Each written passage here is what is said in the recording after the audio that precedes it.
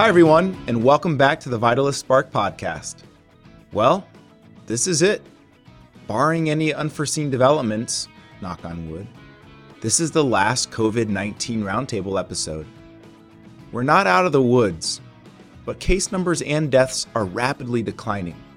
Hospital admissions have waned, and the latest CDC guidance shows Arizona moving toward a low level of community risk.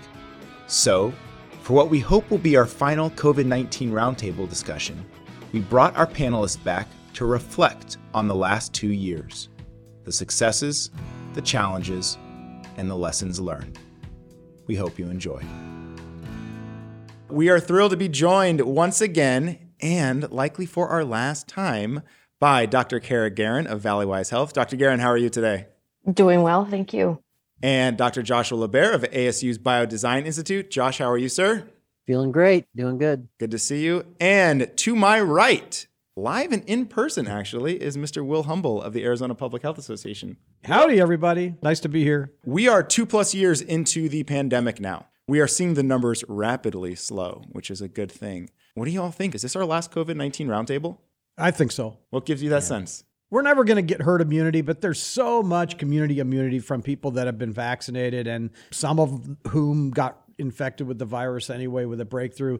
And all the troublemakers who wouldn't get vaccinated caught Omicron for the most part. It's going to continue to bubble along, and there will always be cases, but I can't see Vitalist keeping this ship going because I think it's sailed.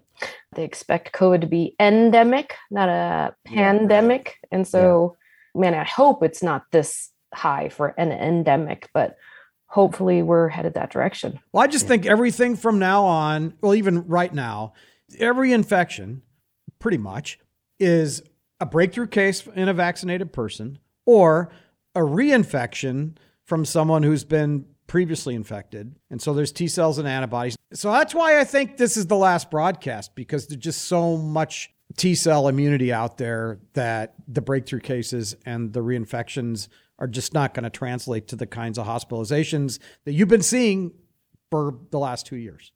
Dr. LeBaer, what's your sense? You're looking at these numbers and you're seeing the virus and how it evolves over time. In general, what we saw with the last Omicron wave was that it did not have the same kind of hospitalization impact and the kind of death impact that we've seen with previous rounds, even though the case numbers were extraordinary. I mean, it went up so fast, but then it came down so fast. And I think our overall goal from the beginning was to reduce hospitalizations, reduce severe infections, and reduce death. And I think with the general immunity, that was true, at least with Omicron. The big question mark out there that we'll always have to keep an eye on is whether or not some new variant creeps up that isn't quite as nice to us as Omicron was. And that escapes all the immunity people have built up. And it escapes immunity. And we always have to remember that Omicron did not come from Delta. Omicron came from somewhere else completely. And so there's always the chance that a new variant can come from somewhere else.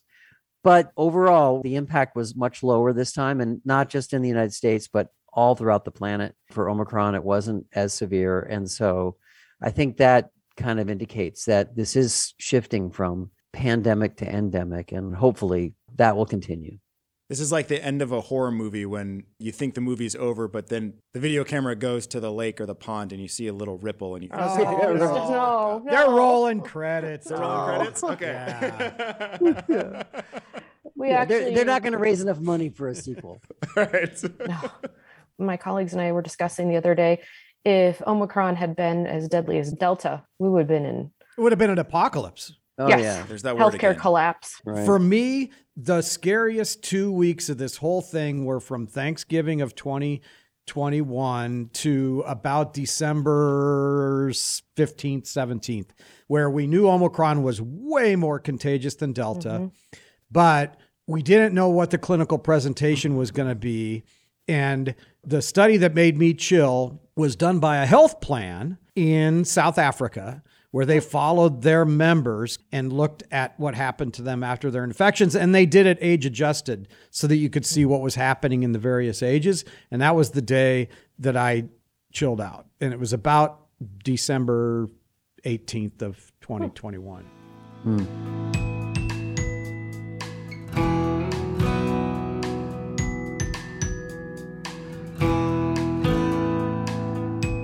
I remember back in one of our first episodes for this, or just early on in the pandemic, we talked about the natural experiments that would occur through the pandemic, that this thing was going to rifle through entire countries, the entire world, and different locales, different nations were going to take different approaches to it. What have we learned about how to tackle pandemics? Have we figured out what works well and what doesn't? Has a certain country or region done a really great job that we should be learning from moving forward? When I look to South Korea as sort of a mentor country, where before the vaccine, they were able to do really good contact tracing. People were wearing masks. They had good cooperation. They kept their case counts way down. Then when the vaccine rolled out, they did a good job getting that out, good compliance, high vaccination rates. So if I'm going to give a gold star in this pandemic, I'm going to give it to South Korea. I would say probably that's right. I don't know what you think about. There's been a lot of interesting models to consider out there. So Australia is another country that had extraordinarily low death rates and that kept their population safe from the virus. But then their people, that country was under lockdown for a very long time. And, you couldn't get in or out of there.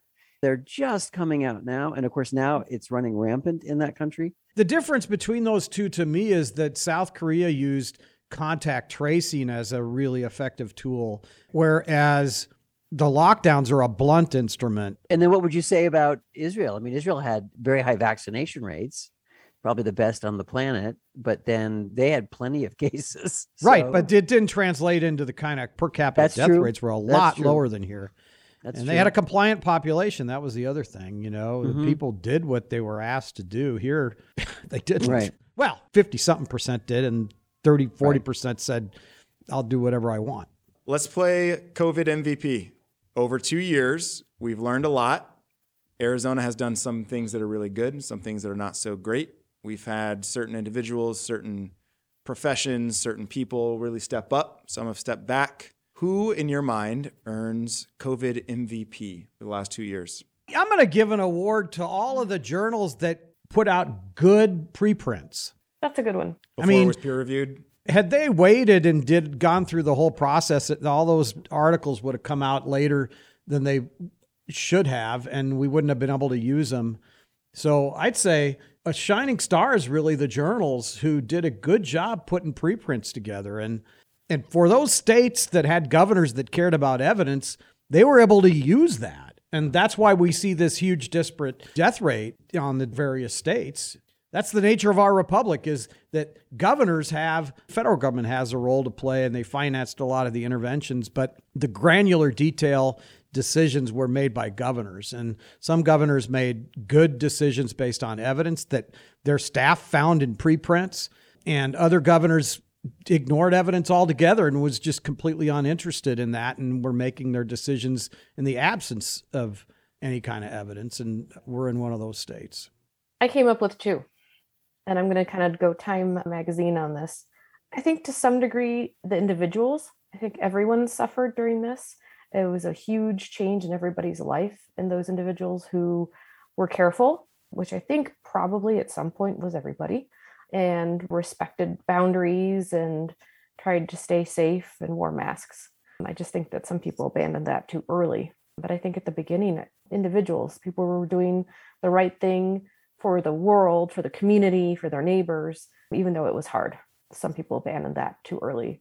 And not because I am a healthcare worker, but I think healthcare workers to some degree, because it was hard. It was hard to go to work and not know what you were really getting yourself into. I remember taking care of very, very sick patients and just being, at some point, like, you kind of get used to it, but it's at the very beginning being kind of like petrified, like, what am I doing? What am I catching? What am I going to take home? And just the constant bombardment. There's been plenty of problems with the healthcare system, but I think that it's been a rough time and people stuck it out.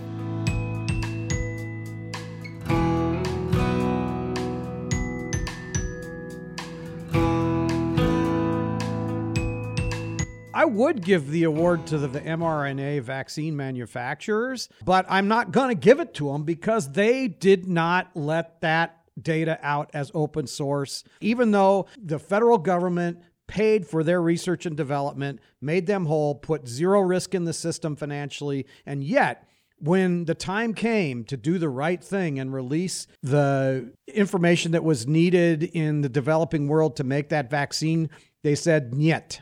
And that's why I don't give it to them. Yeah. I also, as the parent of a child under 4, the roller coaster of the Pfizer under 4 vaccine has been heartbreaking. So that makes me automatically pretty angry and frustrated. But the fact that they could have done so much and made such a global impact, and they chose not to. They chose not to, even though we paid for their stuff. We paid for it. That's why I don't give them a gold star. Right, yeah, because they're going to be making a profit from this for a long time now. Yeah. Next question. Between now and the next pandemic, what does public health need to improve on? I don't know if the improve on is the right way to think about it, but we got to write all this stuff up. There's so many natural experiments that happened in all these different states with the different interventions that they did. They had different results. And so we need some researchers and the universities to really step up and look at all these natural experiments and get it into the literature so that we can document what worked and what didn't, what were the most effective interventions. And then we could start doing those systematic reviews after that, once we get all that put together. So I think it's a partnership between academic and executive public health that needs to happen and get all this stuff written up and into the literature so that, remember at the beginning of this with some of these podcasts, we're like, well, I found a study, but it was from 1920. Yep. And we were using stuff from like Greenlee County that was published in 1920 at the beginning of this thing. Right. So, and now we've got an enormous opportunity to get into the details of what worked and what didn't work, what was the highest return on investment strategies. And then we can dive into the details of the return on investment for Australia's interventions versus South Korea's. Look at the different states in the U.S. and these governors made these decisions and these were the results. These governors made other decisions. Look at their results. What were the key elements? To me, it's like, let's write this stuff up. That's what I'm going to say for that question. We also need to build and deploy a surveillance architecture throughout the state. So, we need to do better surveillance of our population as a routine. And now that we've been through this, we now know that obviously we can't just take samples from one sector of the population, but we have to take it more broadly throughout the state. And so we need an infrastructure throughout the state that's going to somehow get us samples on a routine basis. It won't have to be at the intensity that this was, but we need to do something so that we're constantly monitoring our population. Probably wastewater is going to play a role there. I mean, we can use that. Now that we know how to sequence from wastewater, it means we can not only look at just doing testing, but we can actually look at what's in there, what viruses are being shed, so that if we start to see rises in things, we can keep an eye on it. And that is a big part of recent news, right? With the White House, I think, put out some new guidance or something talking about the importance of wastewater surveillance and how more dollars will go to investing in wastewater surveillance. So I always had issues with wastewater as a way of seeing how many cases are out there, because we really didn't know if there was a correlation between wastewater and cases. And we could see the cases. The cases were right in front of us, and we should be just looking at those. But when cases are really low, that's when wastewater can play a key role, because we don't really see cases out there as much, or we won't be soon. And then wastewater can tell us when it's rising in an area that we didn't expect it to be rising in. And because we can look at what variants are in the wastewater, if there's something new that's emerging, we can monitor that and say, hey, there's something here that we didn't see before. And that will alert us to stuff. So I think there's some real applications here for that approach. Dr. Guerin, what is public health or healthcare or community health, however you want to think about this? What do we need to focus on between now and the next pandemic? For me, there's 2 aspects of that, the public health aspect and the healthcare system aspect. The healthcare system has a lot to work on. I don't even almost know where to start. I guess being prepared, probably the biggest thing is having the resources you need and an ability to get the resources where they're needed, when they're needed. I think that was probably at the beginning of the pandemic one of the biggest problems. Aside from the fact that we didn't know anything, there's only so much you can do to prepare for something that's completely unknown. But the ability to get gloves somewhere where they're needed in a timely fashion. Healthcare specific and just as general consumers, right? Like everybody was scrambling for decent face masks, any type of face mask. People were scrambling to get gloves. People were scrambling to find hand sanitizer, scrambling to find toilet paper. Just show that even though we are the most well-resourced country in the world, that there are still some serious blind spots to what we're able to access. I mean, our N95 masks at the beginning of this, we were told to reuse them. And some hospitals put them in like big ovens of some sort to sterilize them. Some hospitals UV rayed them. We all kind of knew it was like, well, I hope it still works because that's all we have. Don't throw them away because who knows if you're going to be able to get more in a first world country where we're supposed to be prepared. And I think the other part of this is also hospital capacity and how can the healthcare system and hospital capacity flex in a more flexible manner? How can it adjust to what it needs? And I don't think that we have a sense of that at all in the healthcare system.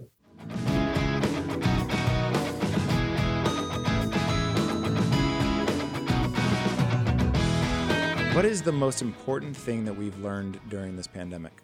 Well, a lot of different lessons there. Certainly one of them was if you mix science with politics, you get politics. I like that. That's a really good one. Well said. I think a lot of us just thought that people would follow general scientific reasoning, but nah, not so much. I guess another one is that can come to the end of this.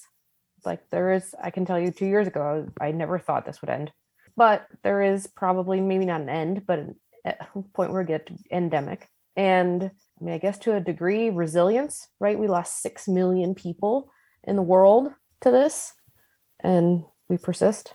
Yeah, that was one of my kind of follow-up questions is what's one thing that we hope people will never forget about this period? I mean, there's so many families out there that lost loved ones, friends, families, and multiple families that lost a lot of people. So I hope that we never forget that health is a community activity and that we have to, even if it's difficult for an individual, we have to take care of the most vulnerable people in our population. Josh, Will, most important thing that people should remember about this period of time? I hope that people realize that the scientific method does work. Despite all of the noise and the politics and all of this, the vaccines did come through and they had enormous impact. This thing could have been a heck of a lot worse than it was, but for that kind of effort. And I'm hopeful that people realize that that's a good place to put faith in. And it was fast too, faster than anyone could have imagined. Right. But because of years of prior research that stacked up and everybody came to the fore and communicated. And as Will pointed out earlier, because of these archives and people being able to look at each other's data very quickly, that made things go really fast. And from previous research dollars. Yep, absolutely. I'm going to go a little off tangent and say, what have we learned? I think we've learned the importance of having good enforced biosecurity protocols everywhere. Because, I mean, here's what's happening is that our ability to manipulate nature and viruses is progressing a lot faster than our ability to manage those changes. And I'm not suggesting that this virus came out of a lab. It appears to come out of that wet market in Wuhan. But it shows us what sloppy biosecurity could eventually do to this world. And it could be next time a much worse scenario. Governments exploring the use of bioweapons and the risk that poses to our species. We'll see in this as an issue of national security, not just global security, not global national security. It's like there's no borders for the virus, you know. We need to have a healthy respect for nature itself. This wasn't man-made. No. Mankind is not smart enough to have done what this virus. I think we disagree on. I think mankind is that smart. I don't think we could have come up with Omicron. I mean, the virus evolution did that. Oh, no. Yeah. But there's labs all around the world that are capable of making dangerous stuff. Sure. I just don't think we're smart enough to know how to make it as dangerous as nature did.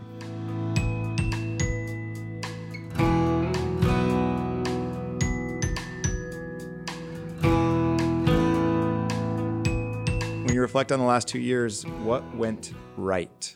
What did we do well? What surprised you about our ability to take this thing on? And you said, you know what, that was a good call. We did all right there. The vaccines. Mm-hmm. The clinical trials went as fast as they possibly could. The financial risk was removed from the system so that the blank spots in vaccine development were all the administrative barriers and the administrative bottlenecks were removed. And that was the previous federal administration that did that. And then the clinical trials were accelerated, but we didn't cut corners. I think the emergency use authorization system worked well. I'd have to put the vaccines on the A list. Community esprit de corps. I think willingness of people to come together to solve big problems. I think we saw that all over our community and also in the country. I certainly personally witnessed it. You know, I can remember distinctively when we were trying to get a COVID test up and running, and I sent out an email to the Biodesign Institute on a Friday afternoon saying, I need a few volunteers to help us get this going. And I had 200 responses in like 3 hours. 200 people volunteered in 3 hours. And over the weekend, several hundred more. I mean, that's how fast people stepped up to volunteer. And I think we saw that in the healthcare workers. We saw that in the community. People everywhere came together to do stuff. So I thought that was impressive. Physicians in Italy were sharing what they were learning and finding and trying to help people in the United States. Healthcare workers, physicians in New York were trying to help people as the virus went west. All right, that was a brief interlude talking about positive things. The natural next question is, where did we go wrong? Well, the number one thing in this state was not using evidence to inform public policy. I would argue that's true like if you had used evidence to inform public policy on every level, we would have been in a very different place. Yeah, I agree. But it was particularly bad here. Yeah. So I'm going to add, though, and say that I think the scientists and physicians need to learn how to do messaging better. I think the CDC was a nightmare of messaging problems, and it's not new. The CDC has always had issues with messaging, but it's complicated, right? We all know that our whole interpretation changes, sometimes because we learn new things, and sometimes because the virus itself is changing, and so the reality changes. But we need to learn how to message that stuff in more coherent ways, because we were stepping all over our own toes on this, and that just confused everybody. To a degree that hasn't changed. I mean, it's still a problem. But it's still, I read the CDC guidelines and I get confused. Exactly. Like I'm getting confused. Yes. Who else is?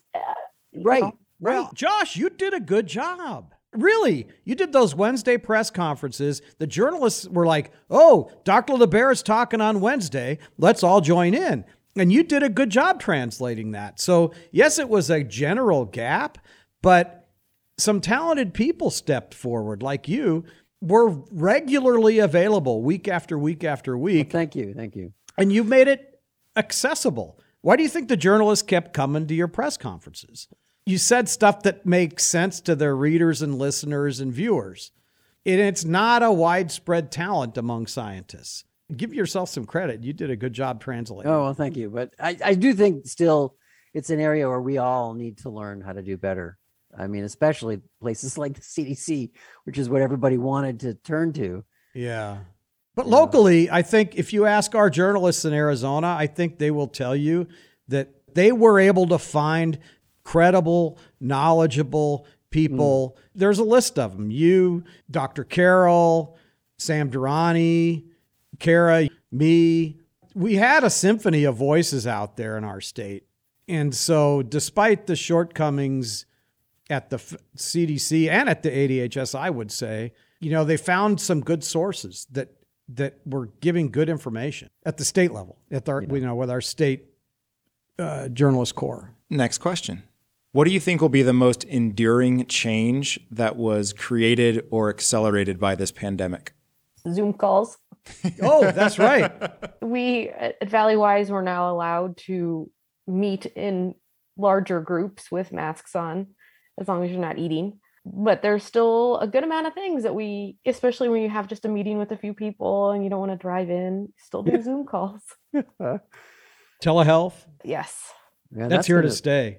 Even our state Medicaid agency was not super enthusiastic about telehealth because of the fraud potential and this kind of stuff. And that is thrown out the window for good.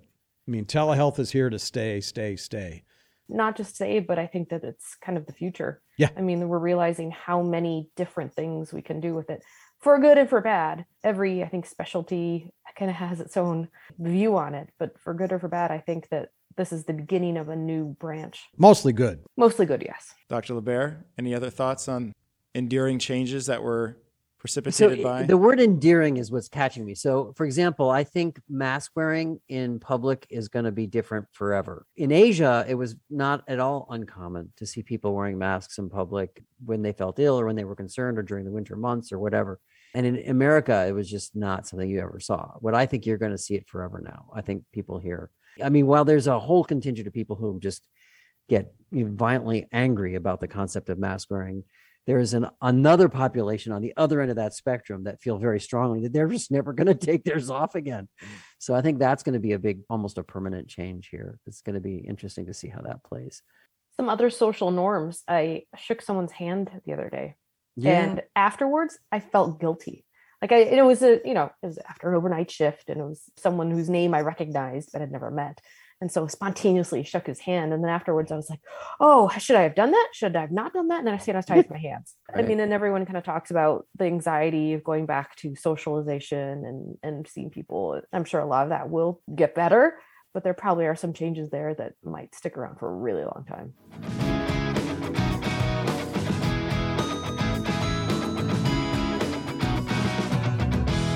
All right, you've just stumbled upon a DeLorean, the time-traveling car from Back to the Future. You travel back in time to Thanksgiving of 2019, and you meet your former self. What do you tell your former self on Thanksgiving of 2019 about the journey that lies ahead? And what does your former self tell you? Aside from like invest in Moderna or something. Oh, yeah. Go out and stock gloves and face masks. And toilet paper. And toilet paper. Yeah, you could never have enough. And your former self responds to you saying, What? Right, What? loony. What are you talking about? People aren't going to do that. Even when they were doing it, I couldn't convince myself that they were doing it. I was like, I refused. I refused until the day I had to get up at like 4 a.m. to go stand in a line at a Fry's. I was like, I'm not playing this game. It's not a real shortage. And then sure enough, I'm like at 4 a.m. I'm waiting in line to pick up a 6-pack just to get me through it. I didn't think it was real until I was in Costco and like you had to form a line and you only got one package. Oh yeah. We were standing in line at some random Fry's, not even my Fry's. I had to drive across town. For 6-pack of toilet paper. Yeah. And they made us walk in a line and Yep. I was like 8th in line, so I couldn't get the 12-pack. I had to get this 6-pack. God. The vivid memory. Well, crazy. Totally crazy. Yeah. Will, what do you tell your former self? The only thing I can think of is to tell my former self, don't go anywhere. Professionally, I mean. You know, I was the state health director for a long time. And then I moved to academia for like 3 years after that. And then I decided to work at this nonprofit where I'm the one person operator. I mean, I have a board and stuff, but it's just me. I feel like I was in a perfect spot during this pandemic because had I still worked in academia, I would have had a zipper on my mouth, you know, because when you work in an institution like that, there's some guardrails. Yeah. And I happened to be at this nonprofit where there weren't any guardrails, just evidence was my guardrails. That was my guardrail. And so there aren't other institutions that are akin to the Public Health Association. No, because financial, like we don't take any state money. They're not a member of our organization. So I didn't even have to worry about what they thought about. They couldn't retaliate. So we're not like hospitals who can have their Medicaid rate decreased by an unhappy governor. So there were all these institutions that had guardrails about what they could do and say because of risk for retaliation, because of the infrastructure, the approval process before you could talk to journalists and stuff like that. I just felt like I was in the right place at the right time, in the right organization, with the right relationships. I knew all the journalists from my old job. So don't go anywhere. Stay right here. It's almost showtime. I would have said, live it up. You have 4 more months or 3 more months before you're not going to leave your house for a really, really long time. So I would have, told myself to go out of town and have lots of fun. But also that this too shall pass and that things will be okay in the end, because that was rough, but this too shall pass, and it is not the end. I will say that when it first hit, I was dubious, and I think now I would have paid more attention. I think a lot of us were getting mixed stories, right? We thought, we heard it was not as bad as, it was like 1/10 as bad as the flu, that kind of thing. And I would have probably paid a little more attention. Although in the end, it was what it was, and I'm not sure it would have changed anything to know that. We had these podcasts where, even Dr. Bob England, previous director for Maricopa County Public Health Department, had come on, and I remember like myself, Will, Dr. Bob, everyone on this podcast saying, this thing probably isn't going to be that bad. I think that, we're being a little bit alarmist about it. Right. I think we all thought that. That was the best assessment based off of the evidence that we had at the time. I remember looking for some of those decades old research publications to figure out, like, what is the efficacy of entire populations wearing a mask for some sort of communicable disease. And the evidence just really wasn't there. So my conclusion was, we don't have any evidence to support that everybody should be masking up right now. That's right. Now we have that evidence. And there weren't any masks. Yeah. Oh, yeah. That's another thing.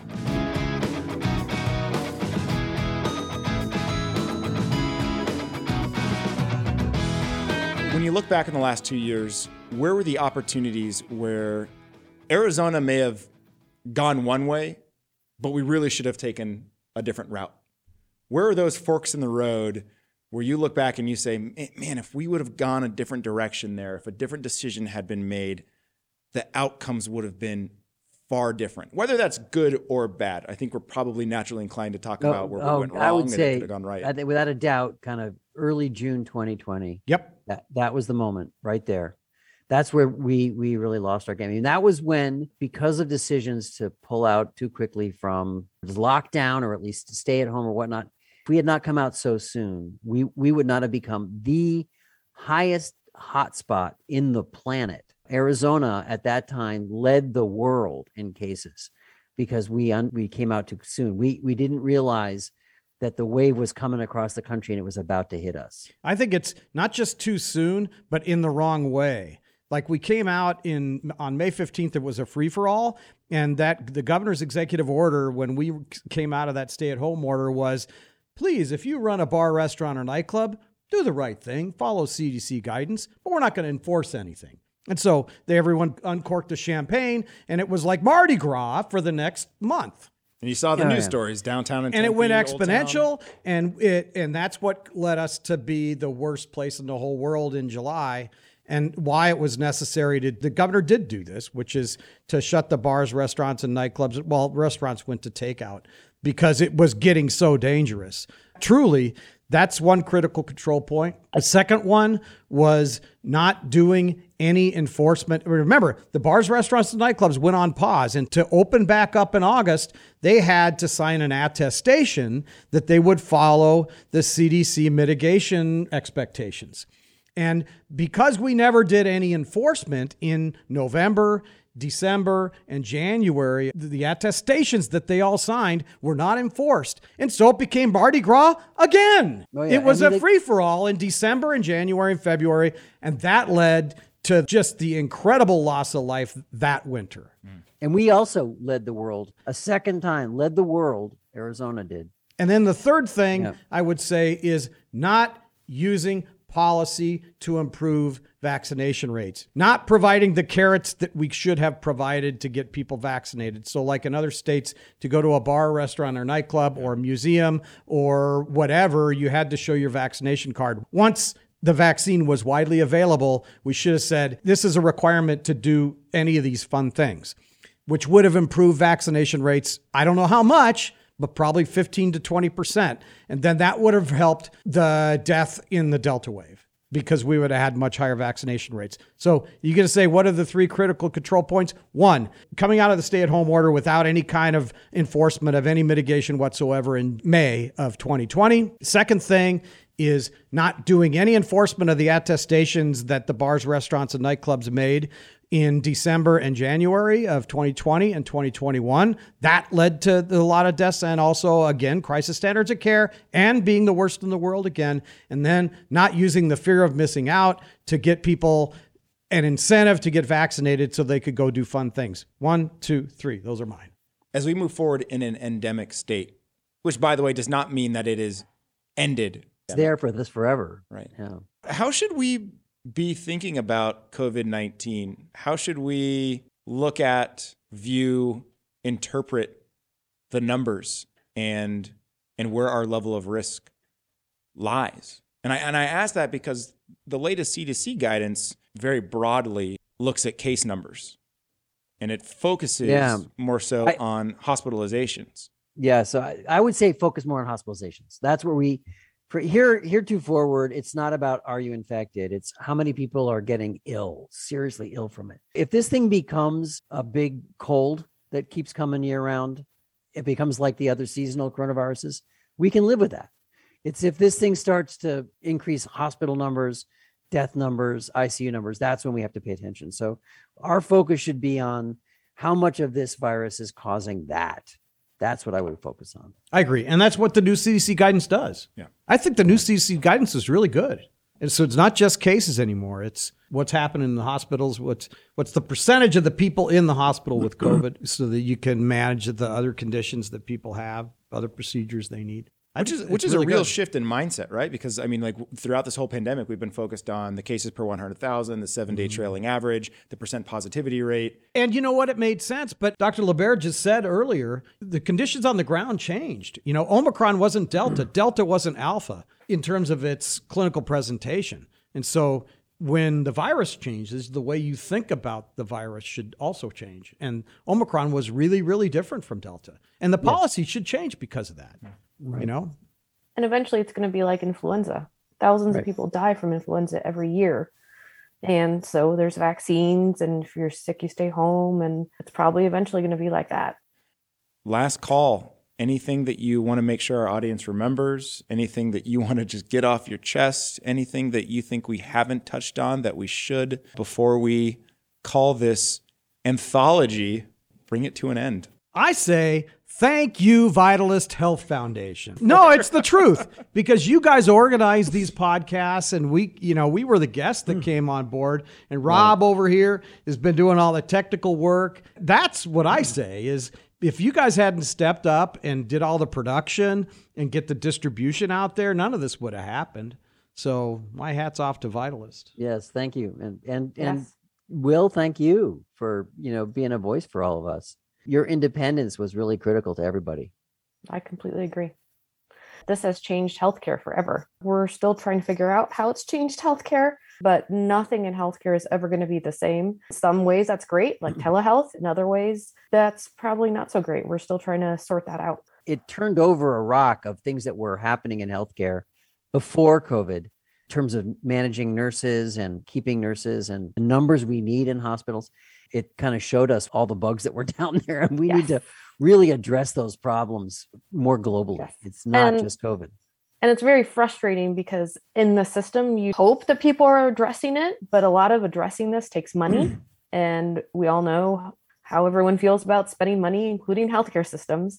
So for instance, we have all these traveling nurses that everyone is paying for. And the question is, what's going to happen and when is it going to happen? And the sense is, all the healthcare systems, at least in the Valley, at the same time have to turn off traveling nurses. And then we're back to where we were a few months ago, where we have a big nursing shortage because I know before I said a lot of healthcare workers have left the force and they're expecting more to leave. And they're not being replenished. So that's not something that's going to go away. These are big, big problems. Man, I hope someone's addressing.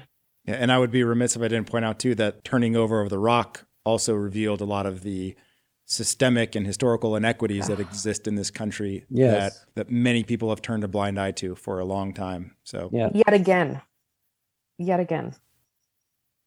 All right, crew, it has been a pleasure to be the host of this podcast, to be able to talk with the three of you on a bi-weekly basis. Shout out to John Ford for being the one who started this thing up with Will Humble. It was going to be a one-time deal. And at the end of the episode, this was in March of 2020, we're like, you know what? Let's have this be a series that we do. And it'll also double as a diary and a chronicle. And that's what this has really become. We've got 40 episodes that someday someone in the future may be interested in the historical experiences of Arizona. And it's on the Vitalist Health Foundation website. Yeah, at the very least, it's something that we force our kids and grandkids to listen to many years from now. Right. I run into people all the time that say, I listen to those podcasts. It's the one place where I know I'm getting honest to goodness, unfiltered, unspun stuff, you know? That's really neat. Everyone, it has been a pleasure. Thank you so much for everything that likewise. you have done over the Thank past 2 years and that you continue to do. We are not out of this thing by any means, but we are moving into a brighter place. So Yes. thank I you think all. so. We started these COVID-19 roundtables roughly 2 years ago, convening local experts to provide updates on and make sense of this once-in-a-century pandemic. Is it bittersweet to see it come to an end? Of course, but only slightly bitter, to no longer share this time with our panelists. And oh so sweet to say that the spread of COVID-19 and its disruption to daily life is rapidly slowing. That being said, the pain caused by this pandemic and the needlessly high amount of life lost in Arizona will be felt for generations. We have all learned a great deal about ourselves, our systems, and our society over the last 2 years. And perhaps most importantly, as Dr. Guerin pointed out, health is a community activity. Our individual health depends on the health of the community around us. Our community's health depends on the health of the neighboring communities, and so on and so on. There's really no way to conclude the COVID-19 roundtable discussions, because there really is no conclusion of COVID-19. We can, however, take a few moments to be ever more grateful for the time that we do get to spend together, in person, face to face. And, if the moment feels right, rediscovering the joy of a simple handshake or an embrace with those who have spent the last 2 years confined to a small square on our computers. Thank you to the team at Gordon C. James Public Relations and producer Rob Trigg at Star Worldwide Networks for editing and sound design. If you enjoyed this episode, you can access all of our podcasts at vitalisthealth.org/podcast or by searching for Vitalist Spark on your favorite podcast platform. Until next time, take care of yourself and each other.